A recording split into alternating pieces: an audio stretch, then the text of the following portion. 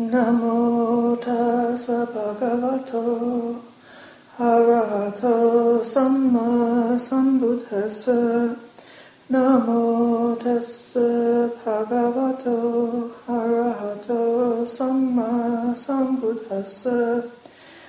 Namo tassa bhagavato arahato samma sambuddhassa. Buddham dhammam sangham namasami. Friends, continuing with the Dhatu Vibhanga Sutta, through the investigation or the development of sensitivity to the sense bases and feeling that arises from contact, and then the further reflection on the six elements, particularly in terms of not me, not mine, not myself, seeing them as they truly are, as being impermanent and impersonal, and not the ultimate refuge. And in particular, in the contemplation of consciousness itself, seeing the arising of consciousness independence on contact, and the subsiding of the arising and subsiding of the feeling moment by moment based on contact, then this is the basis for developing a profound equanimity, which may be directed towards the sublime and subtle states of meditation within the immaterial attainments.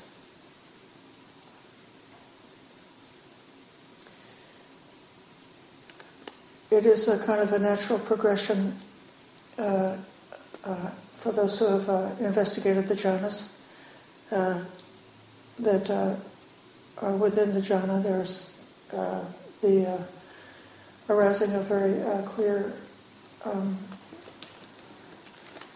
blissful experience, the piti and sukha, based on seclusion and again based on one-pointedness, and that then through the development of jhana,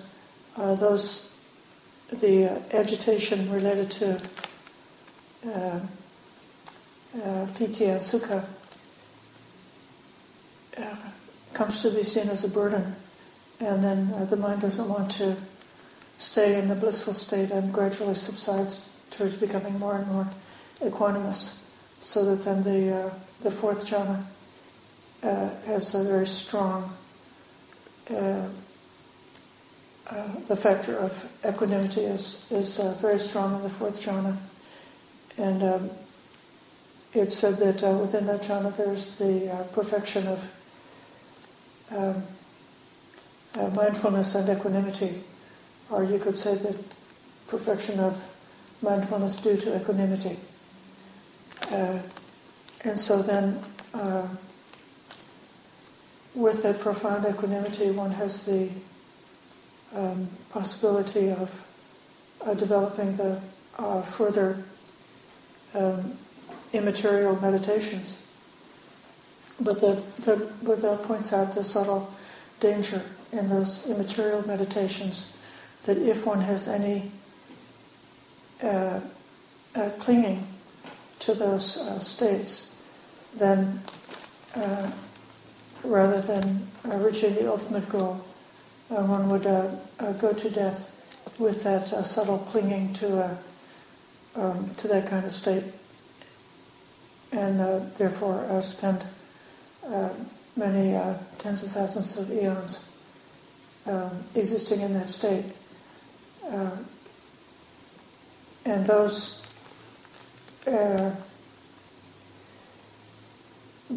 states of existence are not, I think, usually considered to be the most fruitful for gaining wisdom.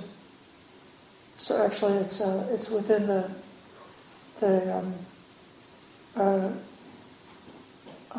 jhana that there's strong possibility for obtaining insight. There's a discussion in the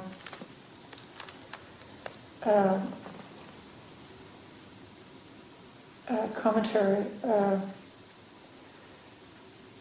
where, I think it's in the Visuddhimagga, it's commented that within the state of jhana,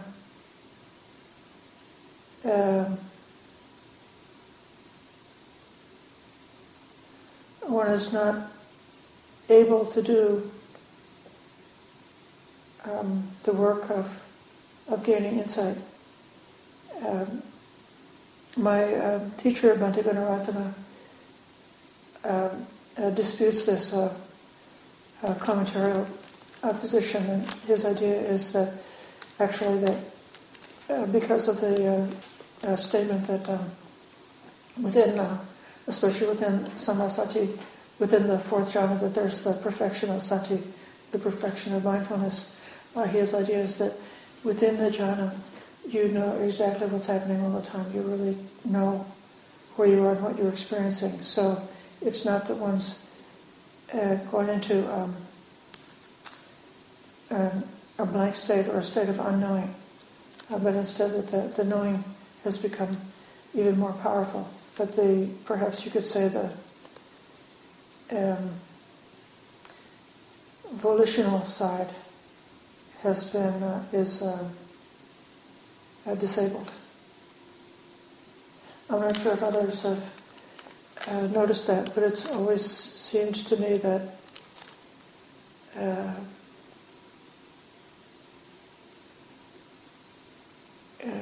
the two sides of the mental functioning, the side which is related to cognizing or sort of like receiving experience, and then the side that's related to action and volitions.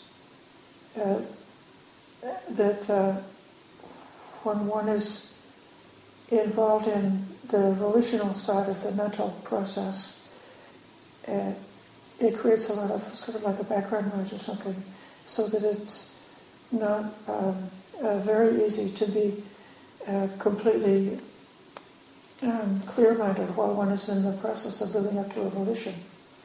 Even they say outside of the Dhamma in psychology that what happens, there may be some kind of experience of an unbalanced state that needs a correction.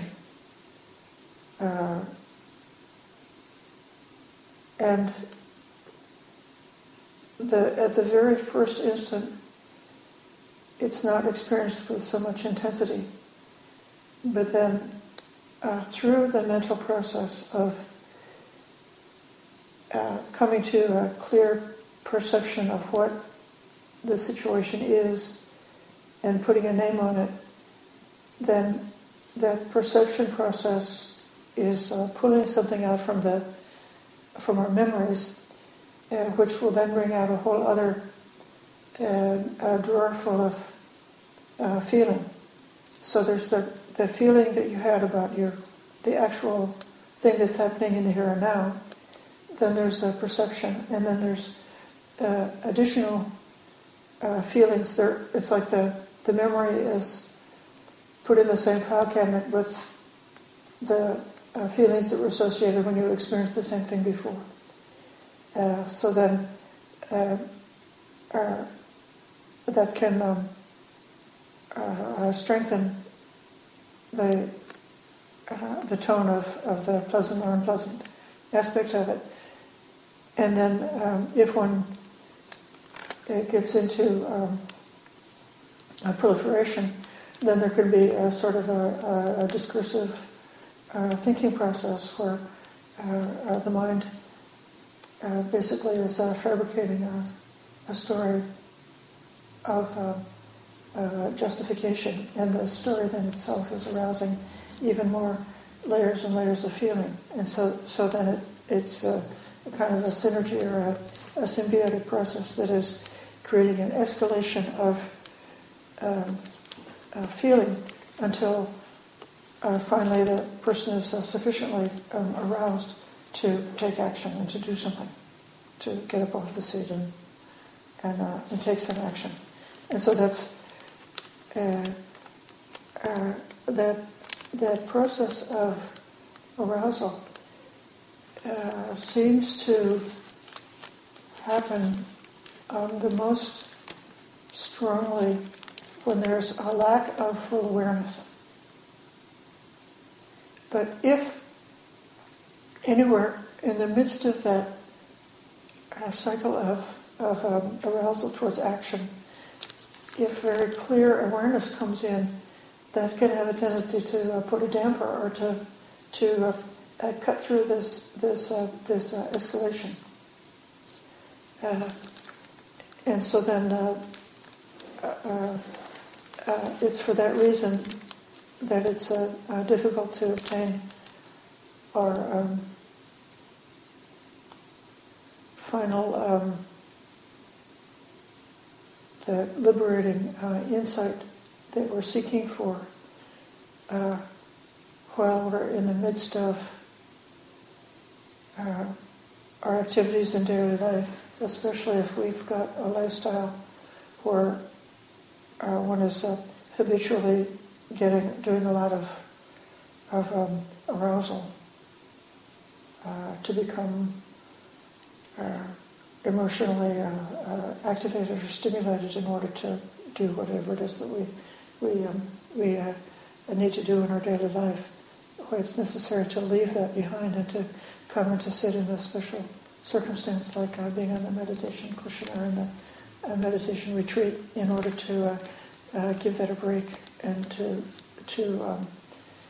experience this not needing to do anything.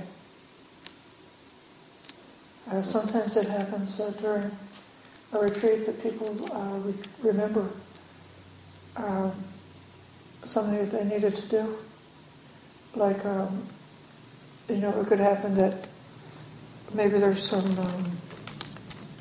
like a relationship that's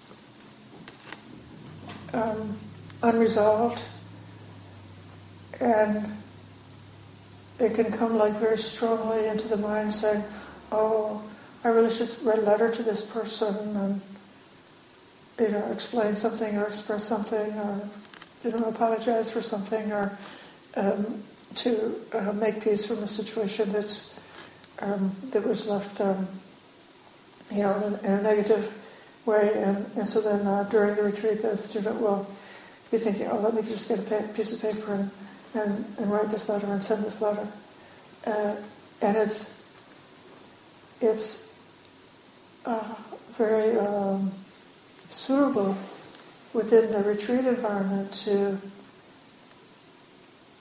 recognize and acknowledge and that may be a wholesome intention, a beautiful intention to pacify something that was unpeaceful or to resolve something that was a conflict or that was negative in some way.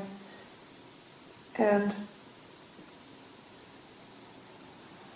but to get the most power from the retreat, we don't recommend to relieve the pressure of the feeling by taking a break from the retreat to write a letter and put a letter in the mailbox. But instead, the idea is to simply acknowledge, here's this memory and it's unpleasant or uncomfortable, and we can see that forming this different intention has a pleasant aspect, and just to see it, just to know what it is. But that during the retreat that we're not engaged with doing anything. So I'll read the next paragraph of the Dattavibhanga Sutta.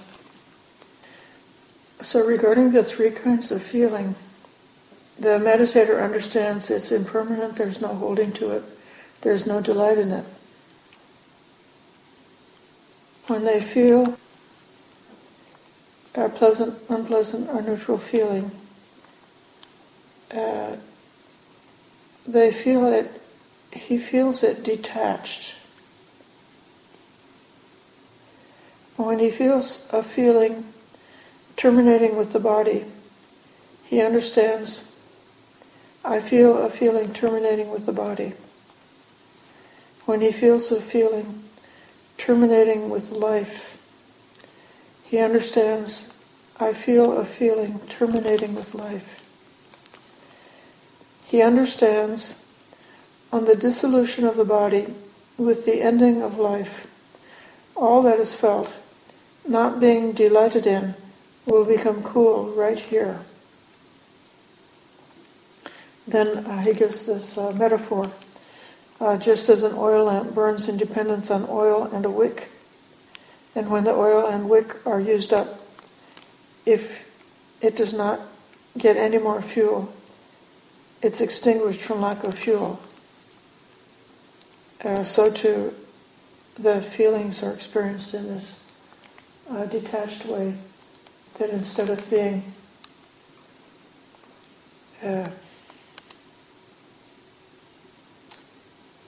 rolled into a synergy of escalation, where there's a pile-on of a series of feelings in the same category that are escalating. Instead, each feeling moment has its own lifespan and has its own cessation. It's not attached, so there's no grasping, there's no picking up of that feeling.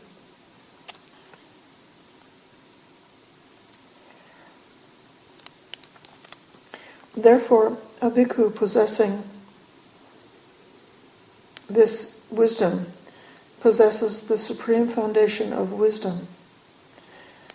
For this bhikkhus is the supreme noble wisdom, namely the knowledge of the destruction of all suffering. And so this is the first of the adhitthana, or the first of the determinations, or the first of the foundations that the Buddha is recommending, is the foundation of truth. His deliverance being founded upon truth is unshakable, for that is false bhikkhu, which has a deceptive nature, and that is true, which has an undeceptive nature, nibbana. Therefore, a bhikkhu possessing this truth possesses the supreme foundation of truth. For this bhikkhu is the supreme noble truth, namely nibbana, which has an undeceptive nature.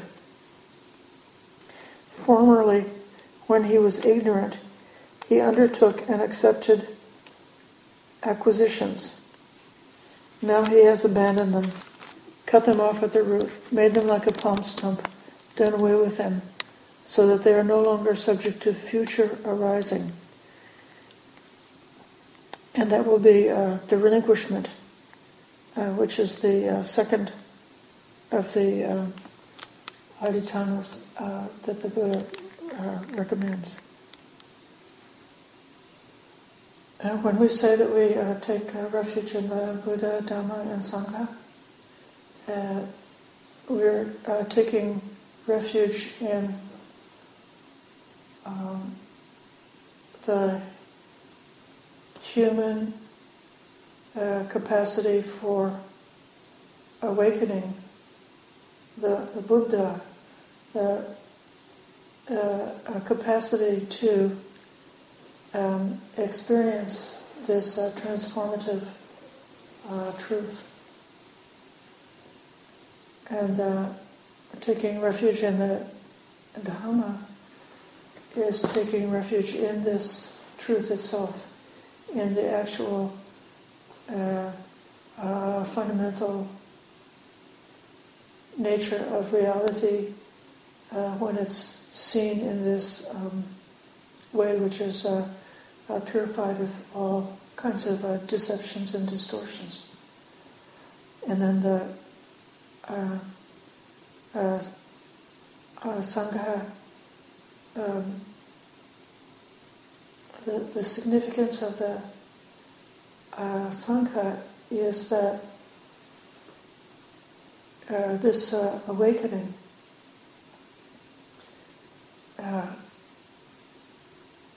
when it's accomplished by a Buddha, it's not a unique one-off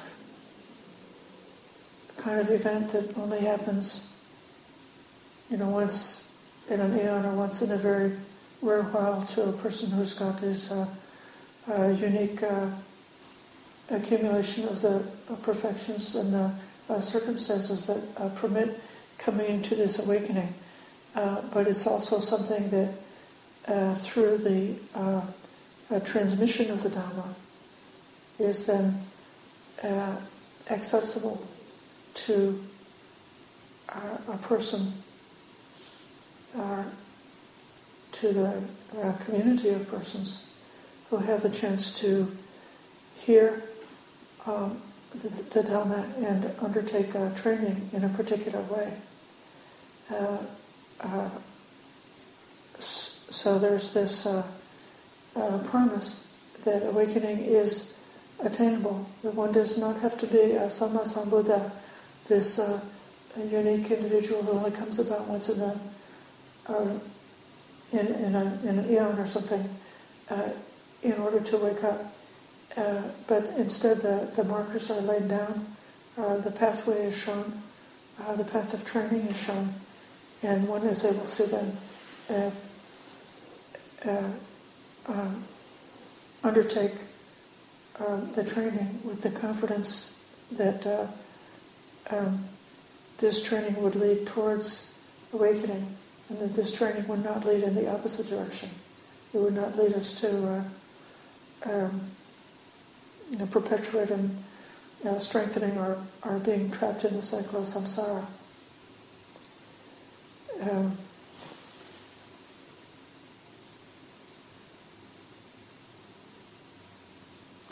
In this way,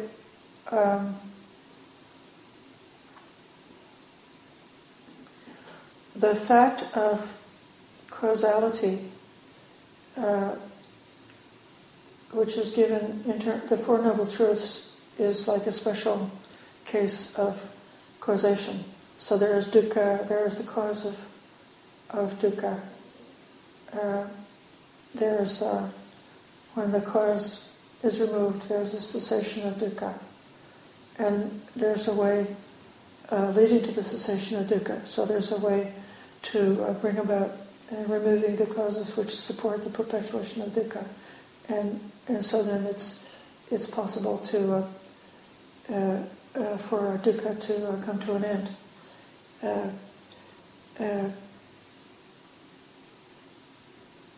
But then, in another way,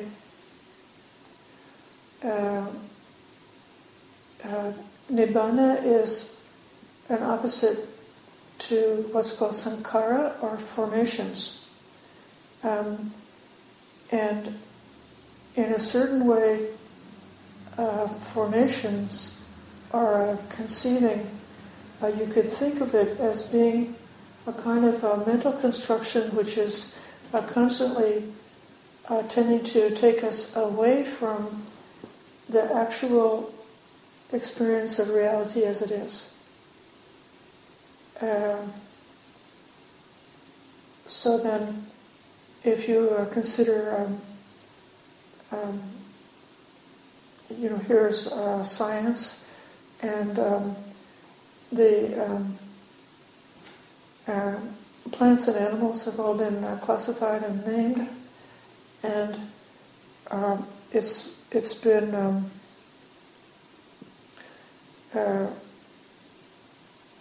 become clear what is a species, and that species only can breed, I guess, with their own kind, and there's a certain amount of variation within the species, but it has these fixed characteristics, and any bird that has this set of characteristics is called a robin, and the robin is related to a group of other similar species which are called thrushes, and the thrushes are part of some other subset of a subset, and with all of this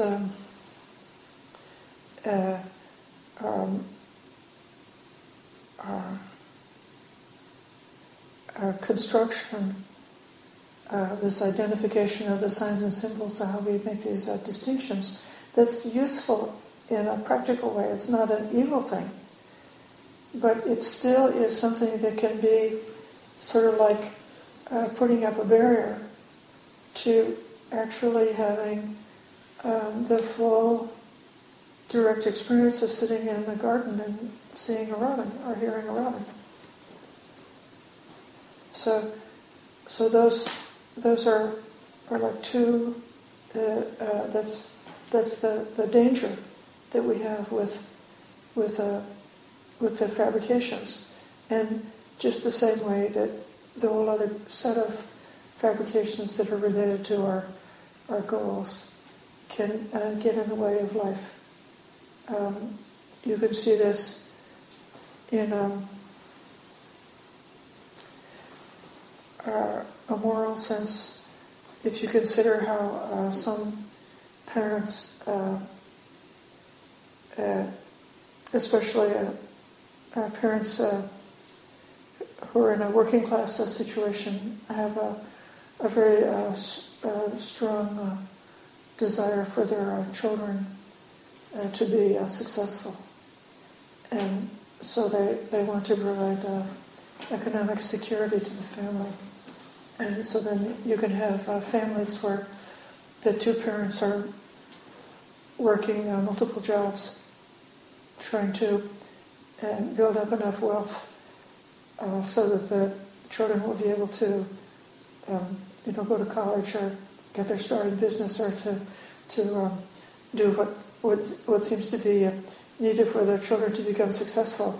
But because the parents are so busy with earning, and then the children are missing what they really wanted the most, which was to have the presence of the parent, to have the actuality of the parental love expressed in a different way. So then it's like our goals can sometimes get in the way of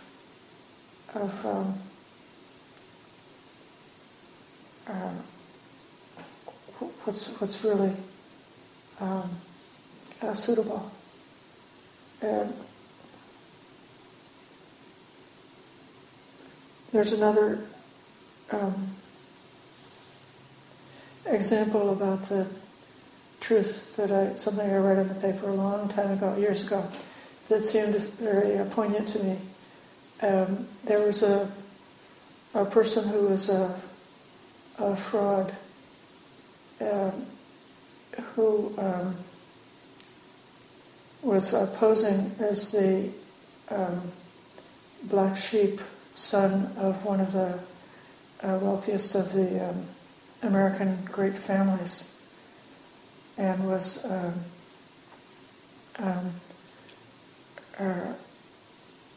stealing money by tricking people into investing with him.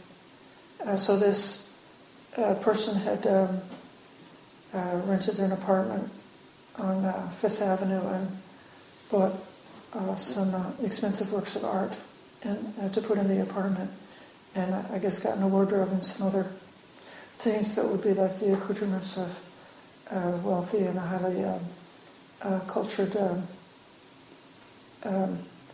accoutrements of the ruling class, and then was using that to trick people. But the thing that seemed poignant to me was that keeping up this charade must have been so so much effort and so much work and so much anxiety that there's like lies and lies and lies, and trying to always keep the story straight and not to let anything slip or let anything show, so that then we can see that like carrying a false flag is very stressful. And so many of the labels that we have, in a way that we carry as part of our identity, are a type of a false flag. So we might think of being a man or being a woman or being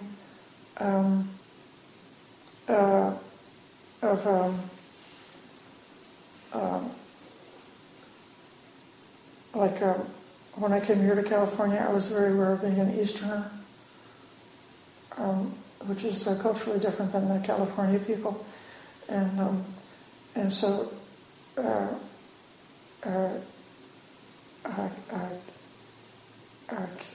carrying, trying to live up to some type of a concept of what we are supposed to be, then can be stressful.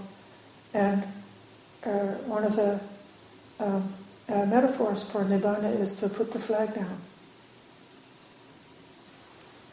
So instead of carrying around the weight of this flag of our identity, we just put it down, and then that's the end of that stress.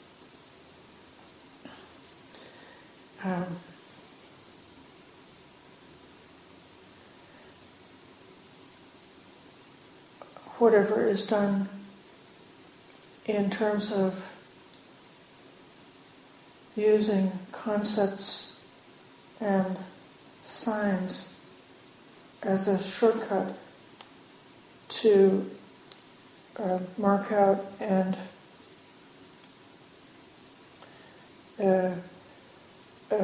organize our reality in a way so that we're able to go through life.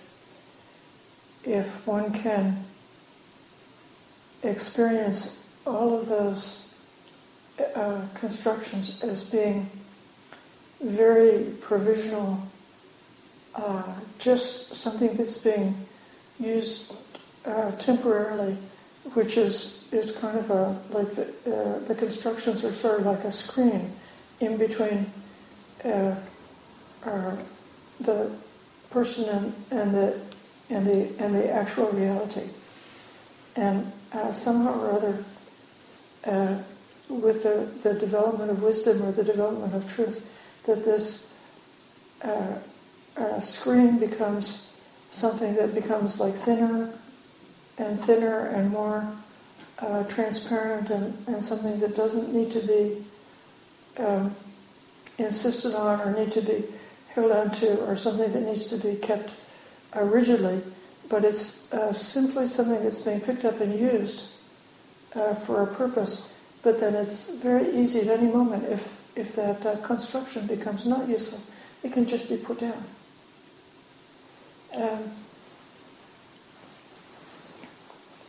There's a way that when one is caught up in the web of circumstances, that a person can be very hemmed in and bound and caught in a sort of like a web of conditions. It would be like if you've purchased a home and you have a mortgage and you have to pay the mortgage, and then you have to keep the job, and then there are like things that you need to do to be successful in keeping the job that are maybe not compatible with your high school, but you just sort of have to, and then you have to be concerned, and you don't want to disappoint your boss, and you don't want to disappoint your spouse, and you don't want to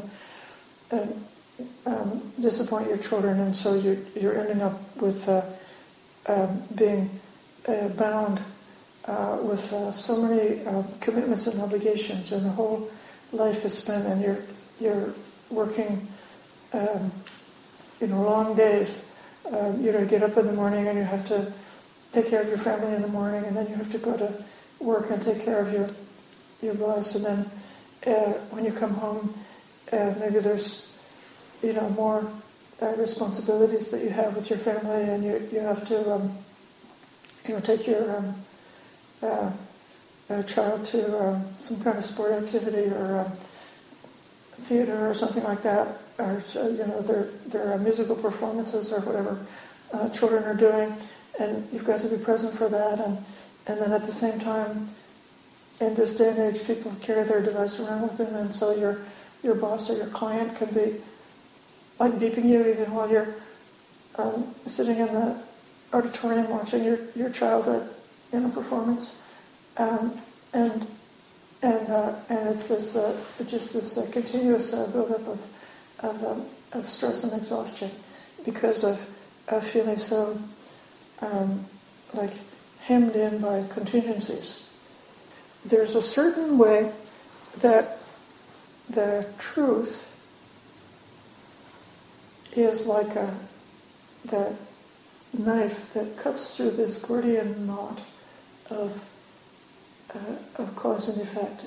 And in a certain way, the truth is like the grace that allows you to circumvent all of these conditions.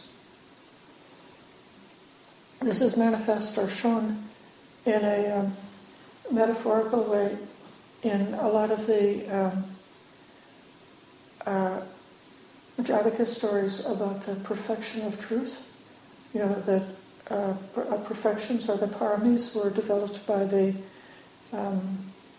bodhisattva through many lifetimes, and it's the result of having the perfection of truth, of generosity, of wisdom, and so forth, that the bodhisattva finally reached the state of coming into his last birth, where there's the chance for the final awakening.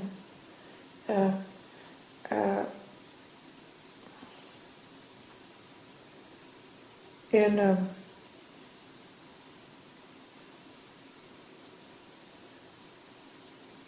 one of the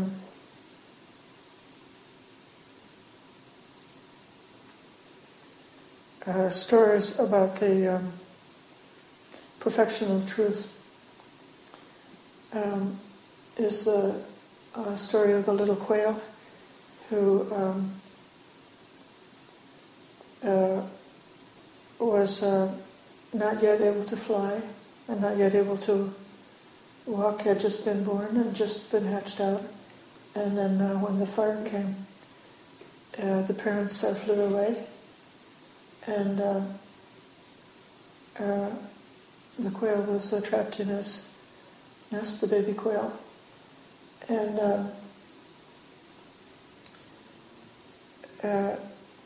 his truth was that he spoke to the fire god and said, "Oh, fire god, I'm only this tiny thing, and I'm not able to fly away.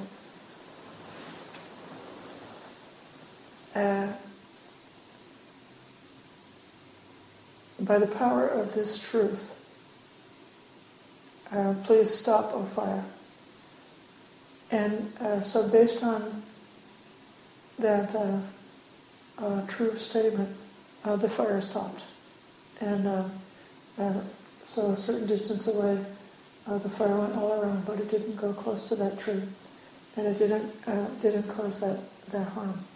So this is sort of like a miracle that nature stopped in its course. So what we say is nature is it's following its own laws of cause and effect and cause and effect.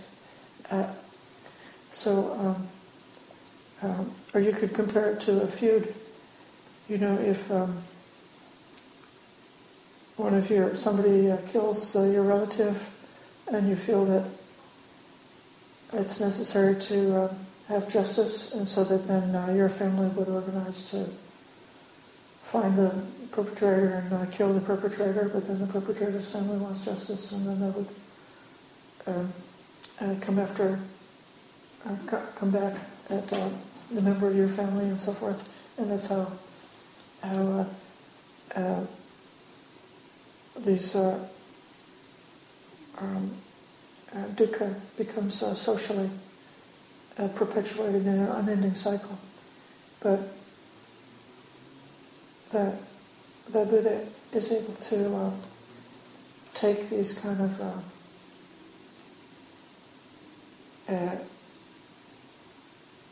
disturbances, these feuds, and he just says, stop. Just stop. And with that truth, the parties are able to just stop and lay down their weapon and just give up the feud, just give up their anger. So, in a certain way, when they do that, it's overturning a law of nature. I guess you could say that getting revenge is a law of nature. And it can just be overturned by the power of the truth.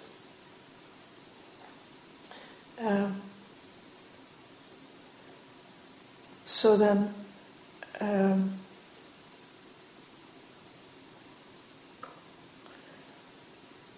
because of the impermanence, our situation is continuously deteriorating and falling away from being just the way we want it to be. And we're constantly pushing the boulder up the mountain, trying to, again, make our external circumstance to become comfortable or to become right. So we have this endless work that endlessly things are falling apart and we're trying to put them back together. They're falling apart and we're trying to put them back together. But the truth, when we realize the truth, we can just stop and say, well, we don't have to put them together. It is what it is. We can be perfectly at ease and comfortable with the whole catastrophe. Just knowing that what we're experiencing is the nature of reality, and just being at ease with it, just allowing it. And then, so in that way, when the feeling arises, we don't have to pick it up and make something else to go on through our volition. We don't have to go on.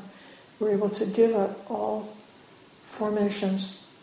We can give up all volitions and just allow, when a feeling or an experience comes to an end, allow it to come to its end. And so that's how we don't have any inclination to perpetuate our existence, how we realize the nibbana in the sense of being cooled down. So I hope this was clear enough, and that may be enough for tonight. Sadhu, sadhu, sadhu, Anumodana. Thank you for listening. To learn how you can support the teachers and Dharma Seed, please visit dharmaseed.org/donate.